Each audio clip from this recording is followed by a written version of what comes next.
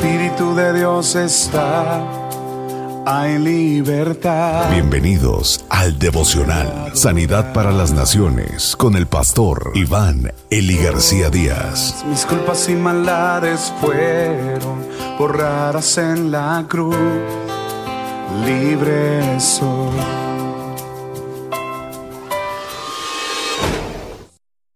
Juicio a los líderes infieles. Ezequiel es comisionado para pronunciar un juicio sobre los príncipes infieles de la nación de Judá. Ezequiel, capítulo 11, versículo 1 al 13. Luego, el Espíritu me alzó de nuevo y me llevó a la entrada oriental del templo, donde vi a los 25 hombres más prominentes de la ciudad, incluyendo a 2 funcionarios, Hazanías y Palatías. El Espíritu me dijo: hombre mortal, estos son los hombres responsables de tanta maldad por todo el consejo perverso que se están dando en esta ciudad. Pues ellos le dicen al pueblo: ahora es el tiempo de reconstruir Jerusalén, pues nuestra ciudad es tan segura como un escudo de hierro y nos protegerá de todo mal. Por lo tanto, hombre mortal, profetiza contra ellos con voz fuerte y clara. Luego, el Espíritu del Señor vino sobre mí y me mandó que dijera: el Señor dice al pueblo de Israel: ¿es eso lo que ustedes están diciendo? Sí, yo sé que lo están haciendo, pues yo conozco todo lo que piensan, cada pensamiento que viene en sus mentes. Ustedes han asesinado sin parar, han llenado sus calles con los muertos de su violencia. Por lo tanto, el Señor dice: ¿ustedes piensan que esta ciudad es tan segura como un escudo de hierro? Pues no lo es. No los protegerá. Sus muertos estarán tendidos adentro, pero ustedes serán arrastrados fuera, y ahí afuera los matarán. Yo los expondré a la guerra que tanto han temido, dice el Señor. Y los tomaré de Jerusalén y los entregaré a extranjeros que ejecutarán mis juicios contra ustedes. Serán muertos por todo el camino hacia las fronteras de Israel, y entonces comprenderán que yo soy el Señor. No, esta ciudad no será como un escudo de hierro para ustedes, y no estarán seguros dentro de ella. Yo los perseguiré, aún hasta las fronteras de Israel, y comprenderán que yo soy el Señor, al que ustedes no han querido obedecer, sino que ustedes han preferido imitar a las naciones de su alrededor. Mientras aún estaba hablando y contándoles esto, Palatías, hijo de Benaías, murió de repente. Luego me eché con el rostro hasta el suelo y clamé: «Oh Señor Dios, ¿has de matar a todos en Israel?». Dios continúa hablándole al profeta por el Espíritu y le muestra en esta ocasión a 25 hombres que son los principales de la nación y que particularmente eran los responsables de la decadencia espiritual de Judá, sobre los cuales se había hecho notorio un juicio divino. De entre estos se menciona en forma particular 2 nombres: Hazanías y Pelatías. Y es que el Señor los hace responsables por haber llenado la ciudad de muertos. Es decir, un espíritu de violencia los había dominado. Por lo tanto, ahora era su turno de experimentar la violencia y la muerte. Los principales de la nación, la verdad es que no habían caminado de acuerdo a la voluntad de Dios. Se habían olvidado de Él, de su palabra, de su presencia. Y la verdad es que su conducta tendía a imitar a las naciones paganas del antiguo Medio Oriente. Todo lo que esas naciones hacían, ellos deseaban imitarla. Todo lo que veían en ellas, ellos lo querían establecer también en su nación. Y bueno, esto no es diferente a lo que ahora estamos mirando en el mundo. A veces, en lugar de imitar las cosas buenas de otras naciones, las naciones terminan imitando todas las cosas malas. Por lo tanto, ahora había llegado un juicio para Israel, el juicio de Dios como ellos. Como evidencia de este juicio venidero, Pelatías muere en el instante en el que el profeta estaba dando el mensaje que venía de parte de Dios. Ezequiel, quien era de la familia sacerdotal, inmediatamente dobla rodillas y empieza a interceder en clamor para que Dios salve al remanente fiel.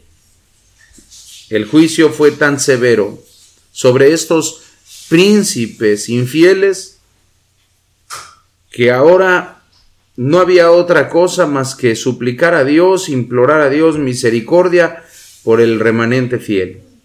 Y es que estos príncipes eran responsables. Hoy en día, el hombre también coloca su confianza y su seguridad en el poder, en la riqueza, en la fama, en la tecnología quizás. ¿Dónde está tu confianza? ¿En dónde has puesto tu confianza?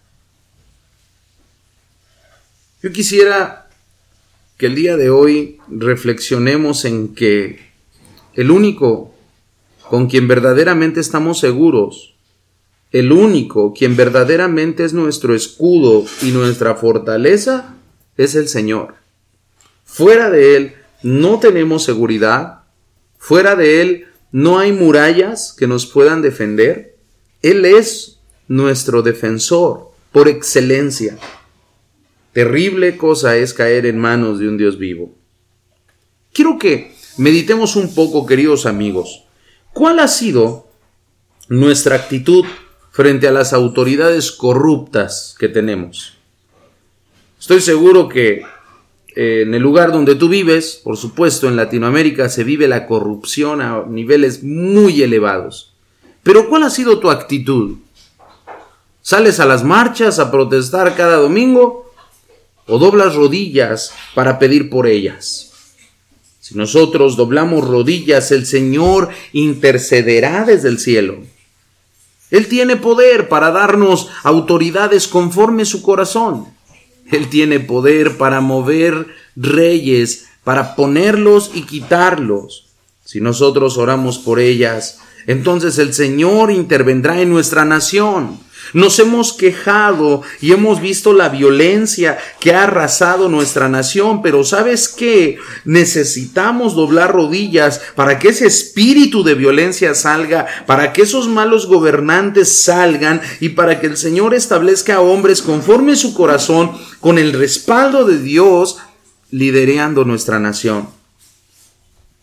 Hoy, más que nunca debemos de clamar por nuestras autoridades, no solo civiles, sino también las de la iglesia. Clamemos a Dios para que el Señor nos dé pastores conforme su corazón, pastores que vivan para Dios, pastores que sean santos en todo. Si tú eres un líder y estás viviendo conforme a la voluntad del Señor, gloria sea a Dios por tu vida. Pero si tú eres un líder que estás haciendo las cosas fuera de la voluntad de Dios, necesitas arrepentirte. Necesitas volver al Señor, a sus brazos, a sus caminos.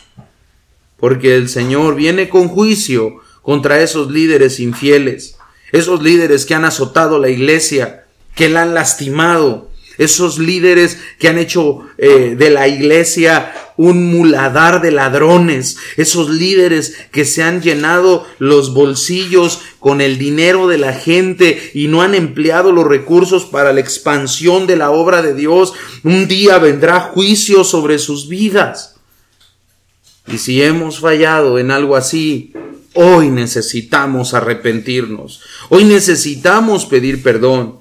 Y necesitamos clamar para que Dios limpie nuestro liderazgo. Oremos.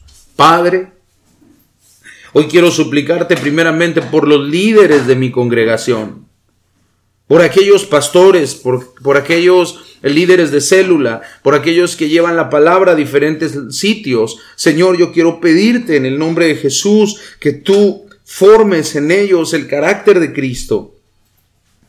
Ahora entiendo, Señor, que los líderes son responsables de la conducción general del pueblo, porque ellos pueden estorbar el pecado o también pueden permitirlo. Te pido por aquellos pastores, Señor, que actualmente sirven en mi país y en Latinoamérica. Señor, alíneanos a tu voluntad, que seamos personas que vivamos de acuerdo al llamado de Dios. Guárdanos del mal, guárdanos de la soberbia y enséñanos a vivir para ti. En el nombre de Jesús. Amén. Donde el Espíritu de Dios está, hay libertad. Muchas gracias por escuchar el devocional de la Iglesia Cristiana Sanidad para las Naciones. Te invitamos a que te unas al trabajo misionero Sembrando Económica para la obra del Señor. Ponte en contacto con nosotros al teléfono 55 346 96 754. Perdonado soy, solo por tu amor, no hay más condenación.